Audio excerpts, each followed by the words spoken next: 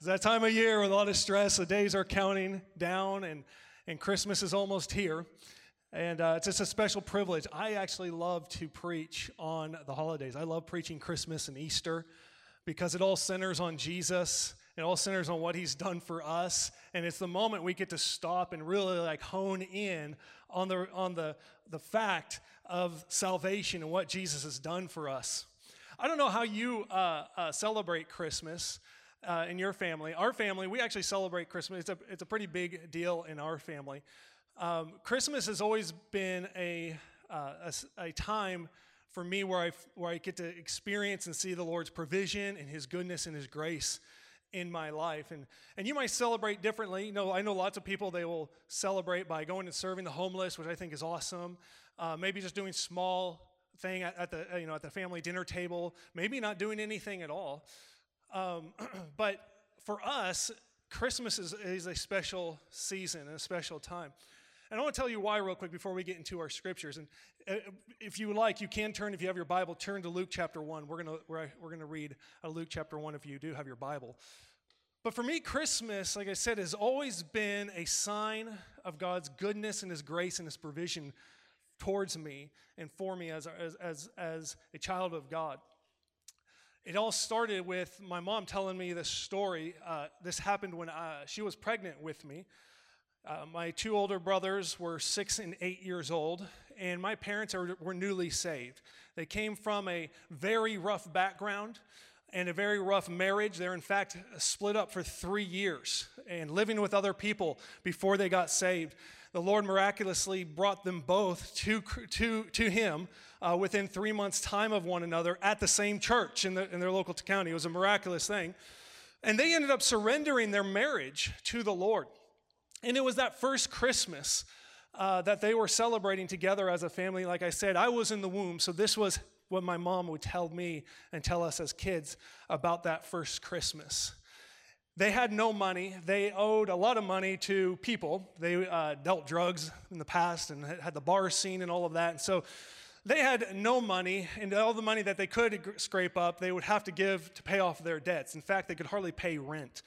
And Christmas season was coming, the Christmas week was there, and my mom began to pray and ask the Lord, would you provide Christmas for our sons? They didn't have one gift to give to my older brothers. Now, when you're 6 years old and 8 years old, Christmas is a very big deal. Amen.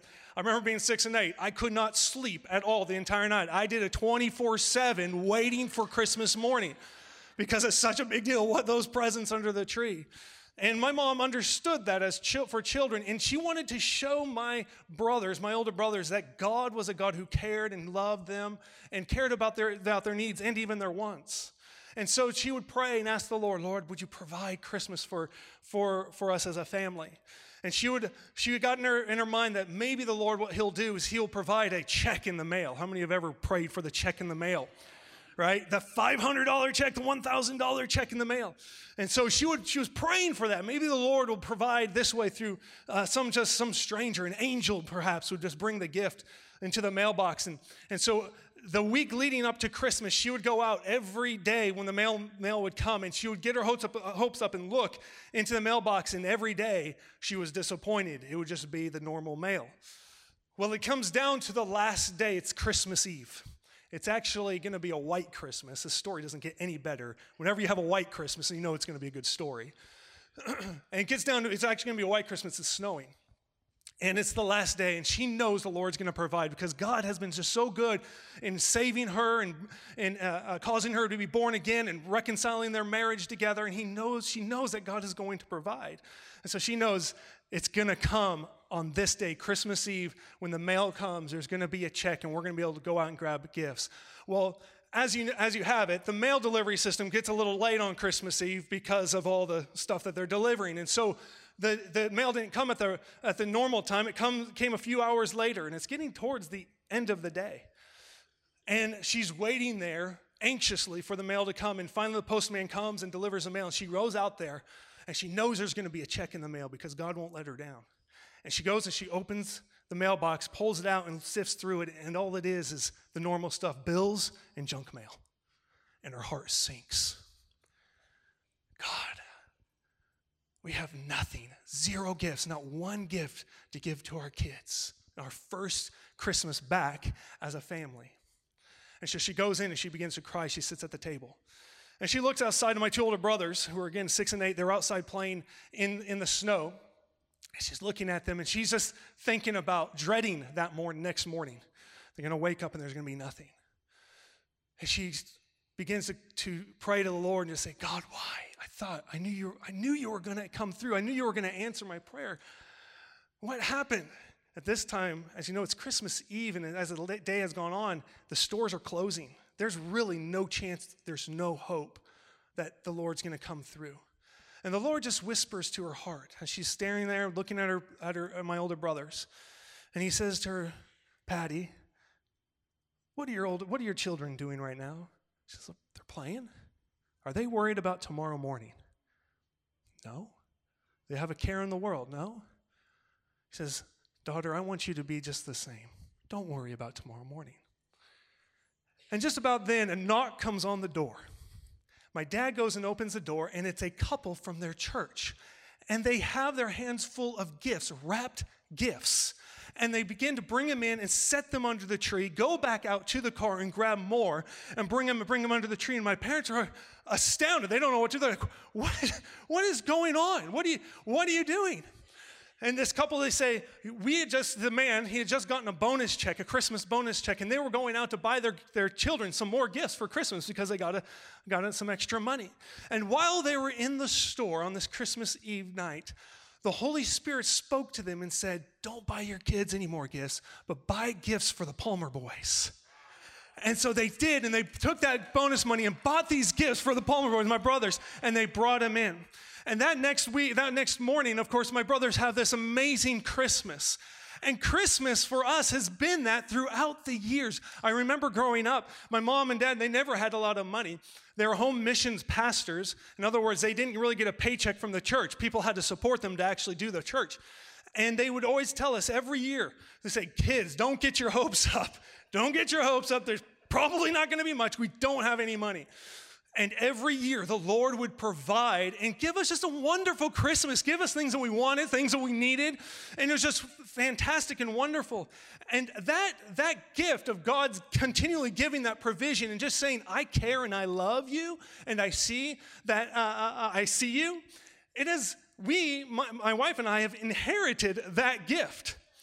To this day, we have people that will end up blessing our children with Christmas because we tell them the same thing my parents tell them, say, hey, don't expect much because we don't have much.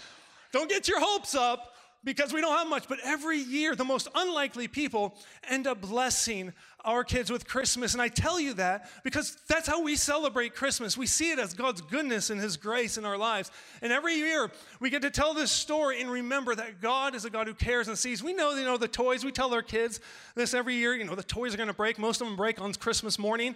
But there's a gift that he's given us that will never go bad and it will never break. It's a gift of eternal life. And he's given us that. And that's just a sign of his gift and his love. And so however you celebrate Christmas, make sure it's about Jesus first and foremost. Again, whether you have a big Christmas or you don't do much at all or you go out and serve others, make it all about Jesus because that's who it is all about. Let's open up the scripture in Luke chapter 1, verse 26. We're going to read down to verse 38, and we're also going to look at Luke chapter 2, verse 7. We're going to read the Christmas story, the narrative as it says. In the 6th month, the angel Gabriel was sent from God to a city of Galilee named Nazareth, to a virgin betrothed to a man whose name was Joseph of the house of David. And the virgin's name was Mary. And he came to her and said, "Greetings, O favored one, the Lord is with you." But she was greatly troubled at the saying and tried to discern what sort of greeting this might be. And the angel said to her, "Do not be afraid, Mary, for you have found favor with God. And behold, you will conceive in your womb and bear a son, and you shall call his name Jesus. He will be great, and will be called the Son of the Most High. And the Lord God will give to him the throne of his father David, and he will reign over the house of Jacob forever. And of his kingdom there will be no end." And Mary said to the angel, "How will this be, since I am a virgin?" And the angel answered her, the Holy Spirit will come upon you, and the power of the Most High will overshadow you. Therefore, the children to be born will be called holy, the Son of God. And behold, your relative Elizabeth, in her old age, has also conceived a son, and this is the 6th month with her, who was called barren. For nothing will be impossible with God. And Mary said, behold, I am the servant of the Lord. Let it be to me according to your word. And the angel departed from her. Luke chapter 2, verse 7. She gave birth to her firstborn son and wrapped him in swaddling clothes and laid him in a manger because there was no place for them in the inn. Amen. I entitled this message this morning, God's Mission, and God's mission is all about location, location, location. If you're a real estate agent, you know what those words mean. It's the real estate agent's mantra, location, location, location. And what it means in a nutshell is that homes, places of dwelling, can experience either large increases or decreases in value due to nothing other than their location. I don't know if you've ever gone shopping for a house. My wife and I, when we were trying to buy our first house, we were looking at a place, it's a little north of here in Ackworth, Georgia. And we were looking at this house. Now, nowadays we get to look on our computers and we get to sort of shop around and see pictures. And we found this one house that seemed to have all the things that we wanted in it. It had the right square footage, the right amount of bedrooms, had the open plan. The house on the outside looked amazing according to the picture. And on the inside, a lot of updates and just looked great. And the price was out of this world. It was like, oh my gosh, this is a steal. We have got to get over there and check this place out. And so we run over to this house, and we make an appointment, and then we go run over to this house. And as we walk up, we look at it and say, wow, it is really beautiful. We walk inside, and we're seeing all the bedrooms. Oh, this is nice. This is nice. Ooh, nice open floor plan. And ooh, the countertops, granite countertops. This is nice. We're looking at each other like, wow, I think the Lord has really opened the deal because the price for this place is astounding for what we get here. And just as we're looking at each other, all of a sudden there was this rumble. And I'm from California, and whenever you sense a rumble, the first thing you go is like, there's an earthquake coming. And I'm looking like, oh my gosh, and there's this rumble, and it's getting louder and louder, it's coming, and all of a sudden this horn blares. And all of a sudden it goes, we're looking out the back window, and we just see this train in the backyard. And we're like, immediately we knew, we are not buying this house. It doesn't matter what price. You couldn't even pay us to have this house. And we walked out of that house. The location of that house made the value of that house completely decrease compared to what it could have been. Now it's interesting because if you take that very same exact house and you put that house on some acreage with a long, nice driveway, goes back into it, and there's some big oaks and poplar trees, nice stream runs through the backyard. That value of that house, all of a sudden what? Skyrockets, doesn't it? The same exact house, same stuff, but the location makes all the difference in the world.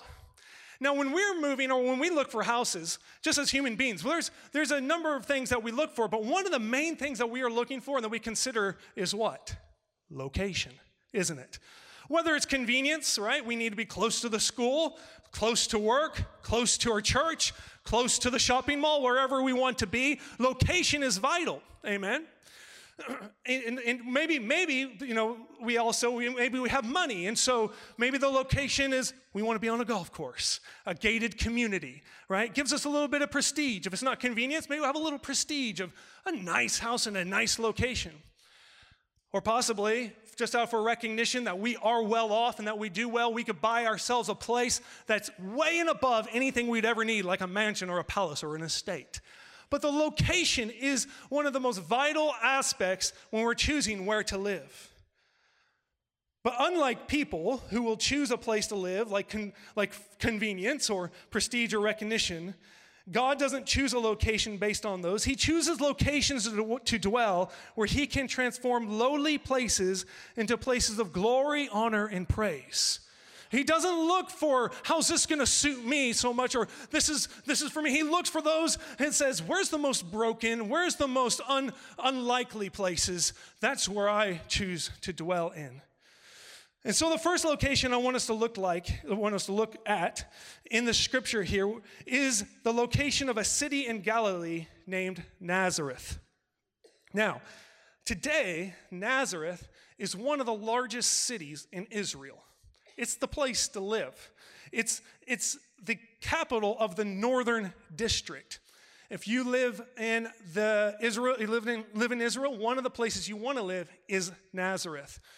But that wasn't always the case. In fact, when Jesus chose to dwell there, when God chose to bring his son and have his son forever be known as Jesus of Nazareth, Nazareth was a no man's land, and no place that anybody would want to live. In the scripture in Luke calls Nazareth, and the Greek word is polis, which can be often translated as city. But here in Luke, it describes a town. The NIV says it's a town or a village. This village, this place of Nazareth, wasn't on the main trade routes, and so it was off the trade routes, which is basically, again, just tells us that it was small, insignificant. It was more or less a country village, a village in the sticks. Nazareth is located in the north of the country. So you have the country of Israel. There's the south part where Judah is and Judeans are, and then there's the north part where the Galileans are. And Nazareth itself was actually up against the mountain ranges, the southerly mountain ranges of Lebanon. It was a mountainous village. It was a country village. Judeans and Galileans, we may not notice this, but even in Israel, Judeans and Galileans often had differing cultures. Much like we would have today of differing cultures between those who are the city folk and those who are the country folk. You get me? If you lived in the city and that's where you're born and raised, you are a city folk. You get used to the concrete jungle, right? You love that. You feel safe there. You're terrified to go to the country because you think a bear is going to jump out and eat you. And vice versa, if you live in the countries and grew up in the sticks like I did, you're terrified of the city slickers because you're afraid someone's going to shoot you or mug you. That's just the truth. And so there's these cultures, even in Israel at the time of Jesus' birth, where there was these cultural differences. And we actually even see this in Scripture. There's a clear indication that not only was it, just different, like, hey, I'm afraid to go to the city or I'm afraid to go to the country, but just like we have a little accent maybe from being in the city or an accent or a type of twang from being in the country, so they did as well.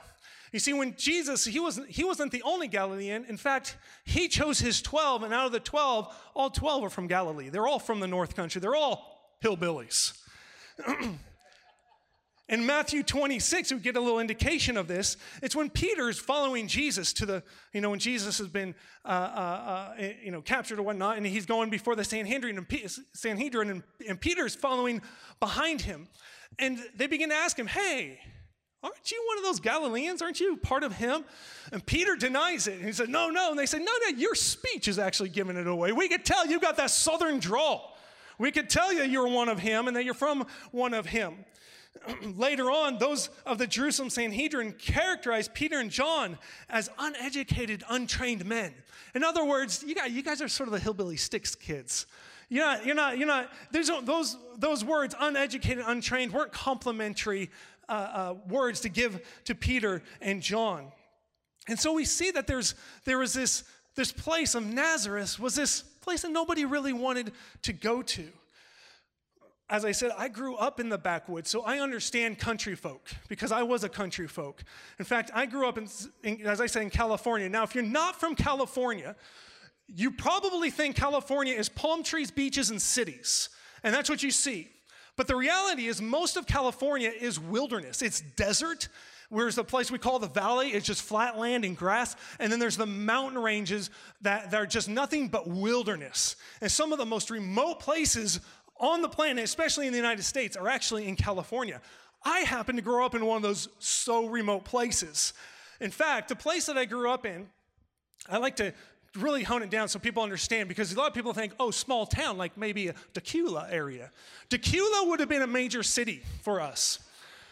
Our town, called Ruth, California, was made up of a lake. It was about 8 miles long and about a quarter mile wide, and a store. This is how you knew you made it to Ruth.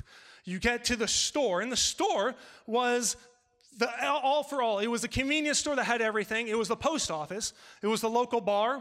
It was the barber shop. It was a video rental center. And it was the arcade zone because they had like 3 little arcade games. And it was the gas station for the 2 pumps. This was Ruth. Just to give you a better picture, the county high school where I went to school at for a number of years. Now, this was the county high school. It was a 30-minute drive in a car, an hour ride on the bus, and it was the closest school an hour and a half away, okay? Get that picture. The school, the county school from kindergarten to 12th grade had 128 kids in it. So when the Palmers moved in, it was like we moved in, we made a big splash because we had a large family. And so I understand what it meant to be in sticks. I understand that culture. There was a time when I was 14 or 15 years old, there was a girl I liked. Well, there's only like 2 or 3 girls out there, so it was not slim pickings. And so I had chose one, like, okay, this one might be, I like her. And her dad invited me one Sunday afternoon, Sunday after church. Hey, come and hang out with our family. I think he might have been trying to hook us up or something. I'm not sure. So I was like, sure, I'll go with you. My dad said, yeah, you guys could go, or you could go. So I get in this truck with him, and we drive. It's about a 45-minute drive to his place.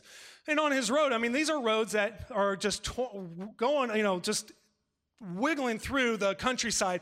Half of the roads are gravel. That's just how bad it gets. And we're going, and we're just talking and chit-chatting. I'm trying to make a good impression with him, of course. And as we go, there's this little squirrel that jumps out in the middle of the road. And that little squirrel, that poor little thing, didn't have either the nerve or whatever. It froze, and all of a sudden it was this boom, boom. You know that feeling. It's that thing when you hit something and your stomach's just like, ugh, that's bad. And so that's what happens. That little squirrel comes out, and the boom. I was like, oh, darn it. And Jack was his name. He pulls over. Jack pulls over, and I'm thinking, oh, what's going on? And he looks and he says, hey, come on. Okay, so we get out of the car, we walk back, and we look at this dead squirrel. He goes and he picks it up. He says, it's still good. The meat's still good. I'm not joking with you. And he throws it in the back of the car. I'm looking at him and looking at the thing like, is this really happened? This just happened? We're taking home roadkill. No joke. We end up getting to his house, and he tells his wife, hey, we got a squirrel. And we cook it. I'll tell you this. I did not eat the rest of that day. That culture did not suit me. Even if I wasn't from the sticks, that culture did not suit me. Let's find some roadkill.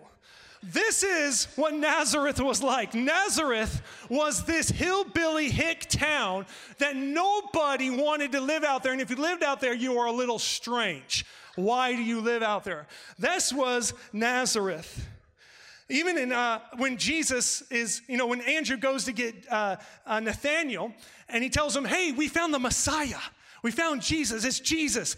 And Nathaniel says to him, can anything good come out of Nazareth? Really? No way. There's nothing can show that comes out of Nazareth. God would choose his Messiah to come out of Nazareth. But that's where God chose to dwell. God chose to be known as Jesus of Nazareth.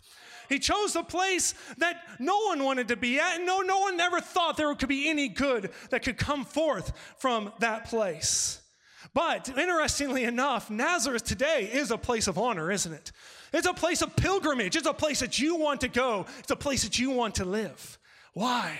Because of Jesus. See, he transforms and takes those things that men would say, that's worthless, that's no good, it's not worth anything, and he makes it something beautiful. You see, you may be nothing special. You may feel yourself as others pass you by, and you're pretty much as insignificant as Nazareth. You feel a little different. You feel maybe the sting of others see me as a little different.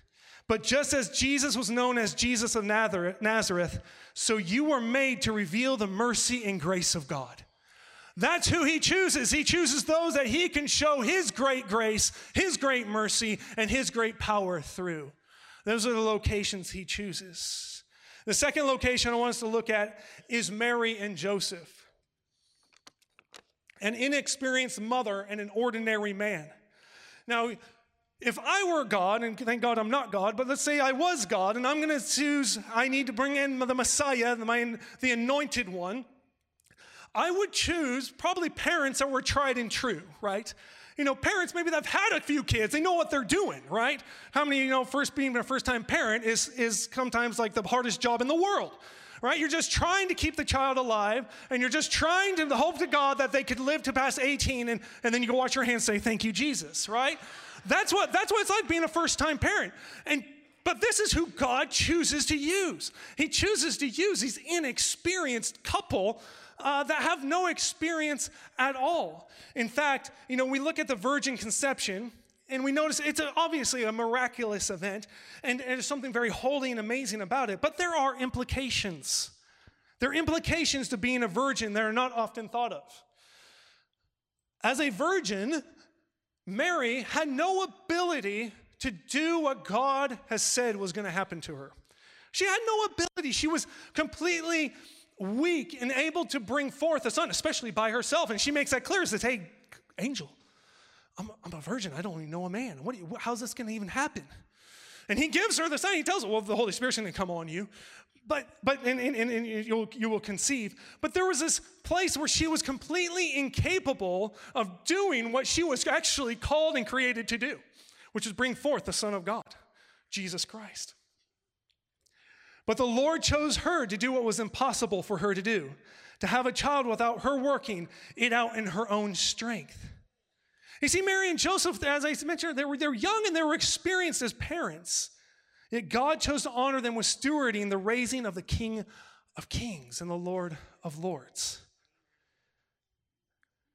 I believe this also is that Mary didn't see herself as special or capable. That she was just like every other teenager, when she was betrothed to be married to Joseph. This is how it worked. When the children were babies, the parents would arrange the marriage. This baby Mary is going to marry that, the Joneses Joseph, and the Joseph, he's going to marry, they're going to be a couple.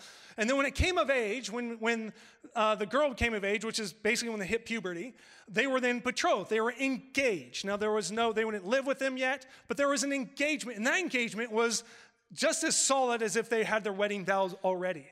And so she's looking maybe 13, 14 years of age. Now that sounds weird to us, but that's very normal back in the Bible times. And so she's not a 19, 20-year-old. She's a 13, 14-year-old. Now how many remember being 13 and 14? 13 and 14, you're not feeling like like you got it all together. 13 and 14, I tell you, all the hormones have kicked in, and you are the most insecure you could possibly be. Mary, I believe, was just like every other teenager or every other young person of having insecurities, feeling like she was not seen, feeling like nobody really mattered. Maybe she had brothers. Scriptures don't tell us, but I'm sure she had brothers that probably called her chicken legs and called her whatever, and just hassled with her. And she felt like she was nobody. I think we could see this in the greeting that the angel gives to her in her response to that greeting. For the angel says to her, he says, greetings, O favored one, the Lord is with you. And it says she was greatly troubled at this saying and tried to discern what sort of greeting that might be. Everybody else that sees an angel in Scripture, they're usually troubled because they see an angel. Mary's troubled because he says you're favored and God's with you. And she begins like, what are you saying? What? Favored? I'm not favored. God's with me? I don't even think my parents see me. And she's perplexed by his saying and his greeting. What do you mean? Who am I? I'm a 13, 14-year-old girl who's nothing. No one sees me. I don't even know if Joseph sees me. She apparently didn't see herself as favored or that God was even with her. And the angel has to repeat to her, do not be troubled, that she is favored. Says, don't fear, you are favored. Believe it, you are favored. And so we see this inexperienced, very insecure, with no strength or any ability in herself. We see this young lady and this inexperienced father. Fatherhood is just as bad sometimes. And this is where God chooses to dwell. God chooses this young girl and this young man and says, you're going to forever be known as the mother of Jesus, the father of Jesus, the Messiah. There's another implication that we often don't think about as well. Because we're, again, post-resurrection and post-ascension of Jesus, and so we could easily take in virgin birth. Yeah, that's probably right. That's right, the scriptures say it. Sure, that can happen. But put yourself back before all that happens, and you hear that Mary is pregnant, and she hasn't been with Joseph yet. And she's saying the Holy Spirit has brought this baby on. You and I would be just like anybody else and say, oh, okay, Mary, right, who's the guy? Come on, Mary. And there's a stigma on, I think, Mary and on Joseph, and I believe on Jesus. There's a stigma that yeah, we all sort of know, wink, wink, Holy Spirit, whatever you want to call him, so Mary. And I believe there's a stigma that they carried. And I think we could see this actually in the scripture. Now, not all commentators would agree with me on this. Some would say it could be plausible. But there's a time when Jesus is going head to head with the religious rulers. And he's declaring that he came from the Father and that he is of the Father. And he swings some nasty punches at them. And he says to them things like, your father is the devil. My father's from above, and you don't accept me because your father is Satan himself. Now, those are stings that stung the religious rulers. And they say, no, Abraham's our father. And he says, no, if Abraham was your father, you would believe what I say because I come from the Father. But you do the works of your father, the devil, who was a liar from the beginning. And he's just like boom, boom, boom, just taking them out. And I think they do something. I read into the scripture in John chapter 8, verse 41, that they try to hit him a little below the belt. They say, hey, you know what? They say, when Jesus says, he says to them, you're doing the works your father did. They say to him, we were not born of sexual immorality. We're not born of fornicators. We have one Father, it's God. I believe there's a stigma on those that in that time, before the ascension and all of those things, that those who knew about the virgin birth had it in their hearts the real truth that Mary was probably more like a harlot, that Mary was probably sleeping around and she got herself in trouble, and she just tried to pretty it up. And there was a stigma on this that could have been put on Jesus and his family. And you may have a stigma put on you by others that you can't escape, your family, your friends. You were once this way, you're forever going to be this way. But God chooses to dwell with you in that stigma. You may not believe that you're favored by God or that he is with you. But the decree over your life is that you are favored because he will never leave you. Mary was called favor not because she was amazing, but because the amazing God chose to dwell with her. You may be inexperienced, naive, and young, but God isn't worried about that. He qualifies you. You may have no ability in yourself to bring your destiny to pass, but God has created you to show creation that he can do the impossible. You see, the true places he chooses to locate himself and to dwell are not where man would choose to dwell, but it's where God would choose to dwell. And he changes it for his glory and his goodness. I want us to look at one last location, and that is the manger. Recently, actually, it's during Thanksgiving, Evie and I and the kids were able to visit my brother and my sister-in-law in Dallas, Texas. Now, Texas is known for being big, isn't it? In fact, they say everything's big in Texas. While we were there, I got to go visit an old friend. He was working at this church, and so me and my brother drove to his church to go see him. And we pull up, and as we're pulling up into the church, out front, these men, they had these tractors and these lifts, and these guys were working on this huge, display. And we're looking like, oh my goodness, that looks like a manger. I mean, it was like 50 feet high, 20 feet long. And they had literally bales of hay that they had to use a tractor to get up in there. And we're looking at things like, holy cow, they do make big things in Texas. This thing is huge. And so we can see our friend, and it turns out to be they're making the largest manger that was on record. They were actually making it, this huge manger display. All I could really think about was, man, what if they got a huge baby put in there? It'd be like a giant baby. That'd be so weird. And then usually this is how we see, we see the manger scene, the nativity scene. It doesn't matter where we go. You go in the front yards or go to grocery stores or wherever. And you see the manger scenes or the nativity scenes. And what they typically are, it's Joseph and Mary in sort of this lean-to type of, wooden thing with some hay on top. And the animals, the camels, the sheep, the goats, and all those things are laying around them. And there's the nativity scene. And Jesus is in this this wooden makeshift of a manger. But that's probably actually not how the manger scene or the nativity scene actually looked in biblical days. Actually, very likely the nativity scene we see during Christmas like I said, it's not like what we see, but it would have been very different. In fact, the manger and where it says they had no room for an inn was most likely a room inside of a house, and so they had to actually be outside with the animals. Let's throw up the picture up here just a minute. We could see what a typical Israelite house would look like back in that first century. And as you see, the animals would tend to be sort of where we would keep our garages, where we would keep our Mustangs and our Corvettes and all those things that we have. And they would keep them down inside the house, and then the people, of course, would live upstairs in their rooms, and all their type of stuff would be up there. And so we see this is more like what Mary and Joseph were in. When it says they went to an inn, a lot of times we picture like there was these places, hotels, and like, no, get away, you pregnant woman, we don't care if you have you here, and then close all the doors. But the reality is it's most likely that they were actually at family's house, distant relative's house, but because of the census and everybody being there wasn't a lot of room, and so they probably wanted a place to have a baby. No one wants to have a baby with relatives all around the home, you're right? My wife's had many children, and there's never been one she's wishing that, hey, let's get all the relatives to come in and watch this scene and do this. And more than likely, this is what Mary and Joseph were experiencing. There's a lot of people around, so they actually go down into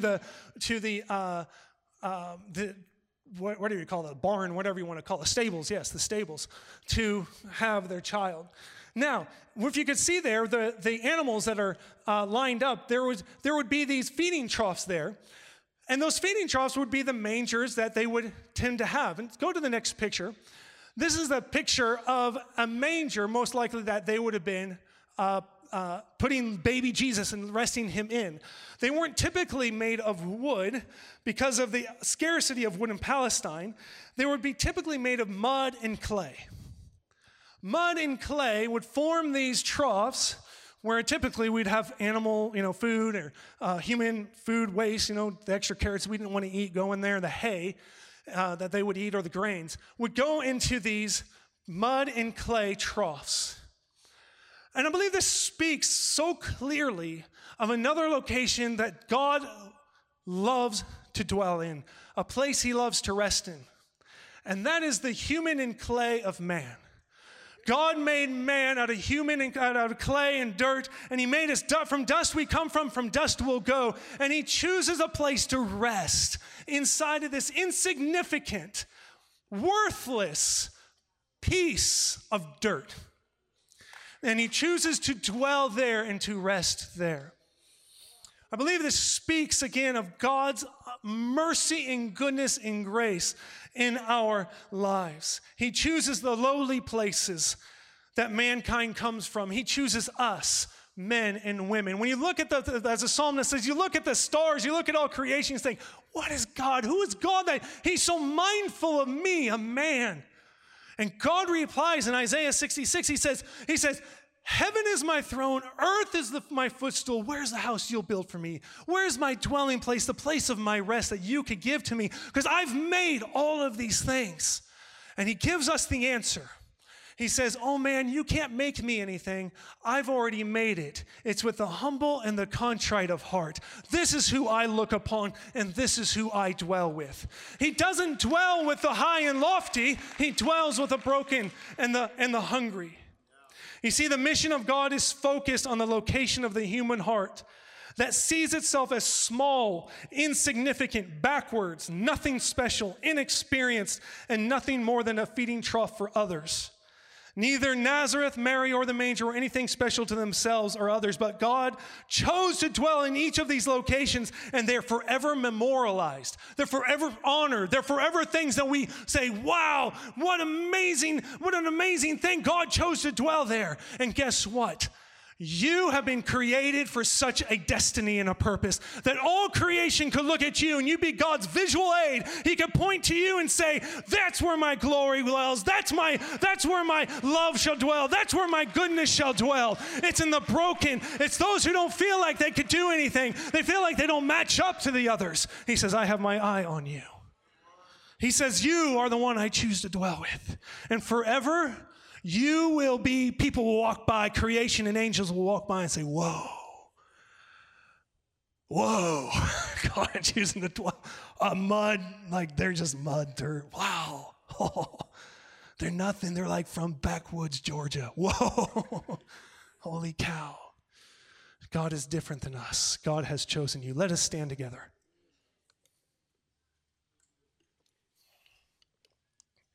As the worship team comes, I want us just to close our eyes for a moment. You see,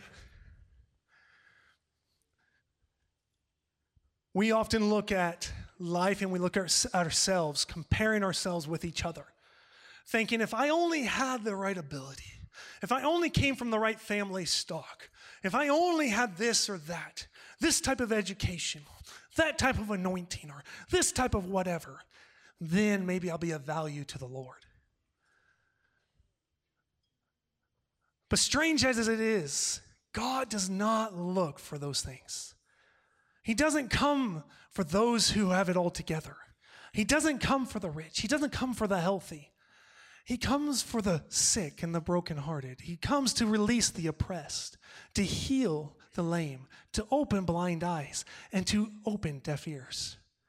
He comes for those that are already disqualified in their eyes and maybe even in the world's eyes.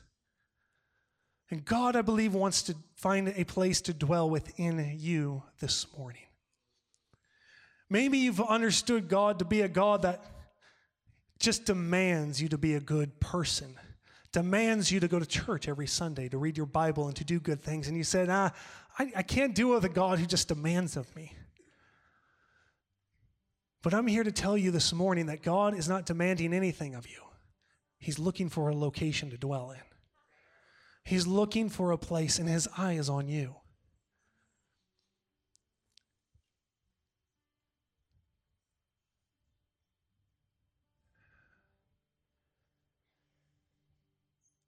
No matter what your background,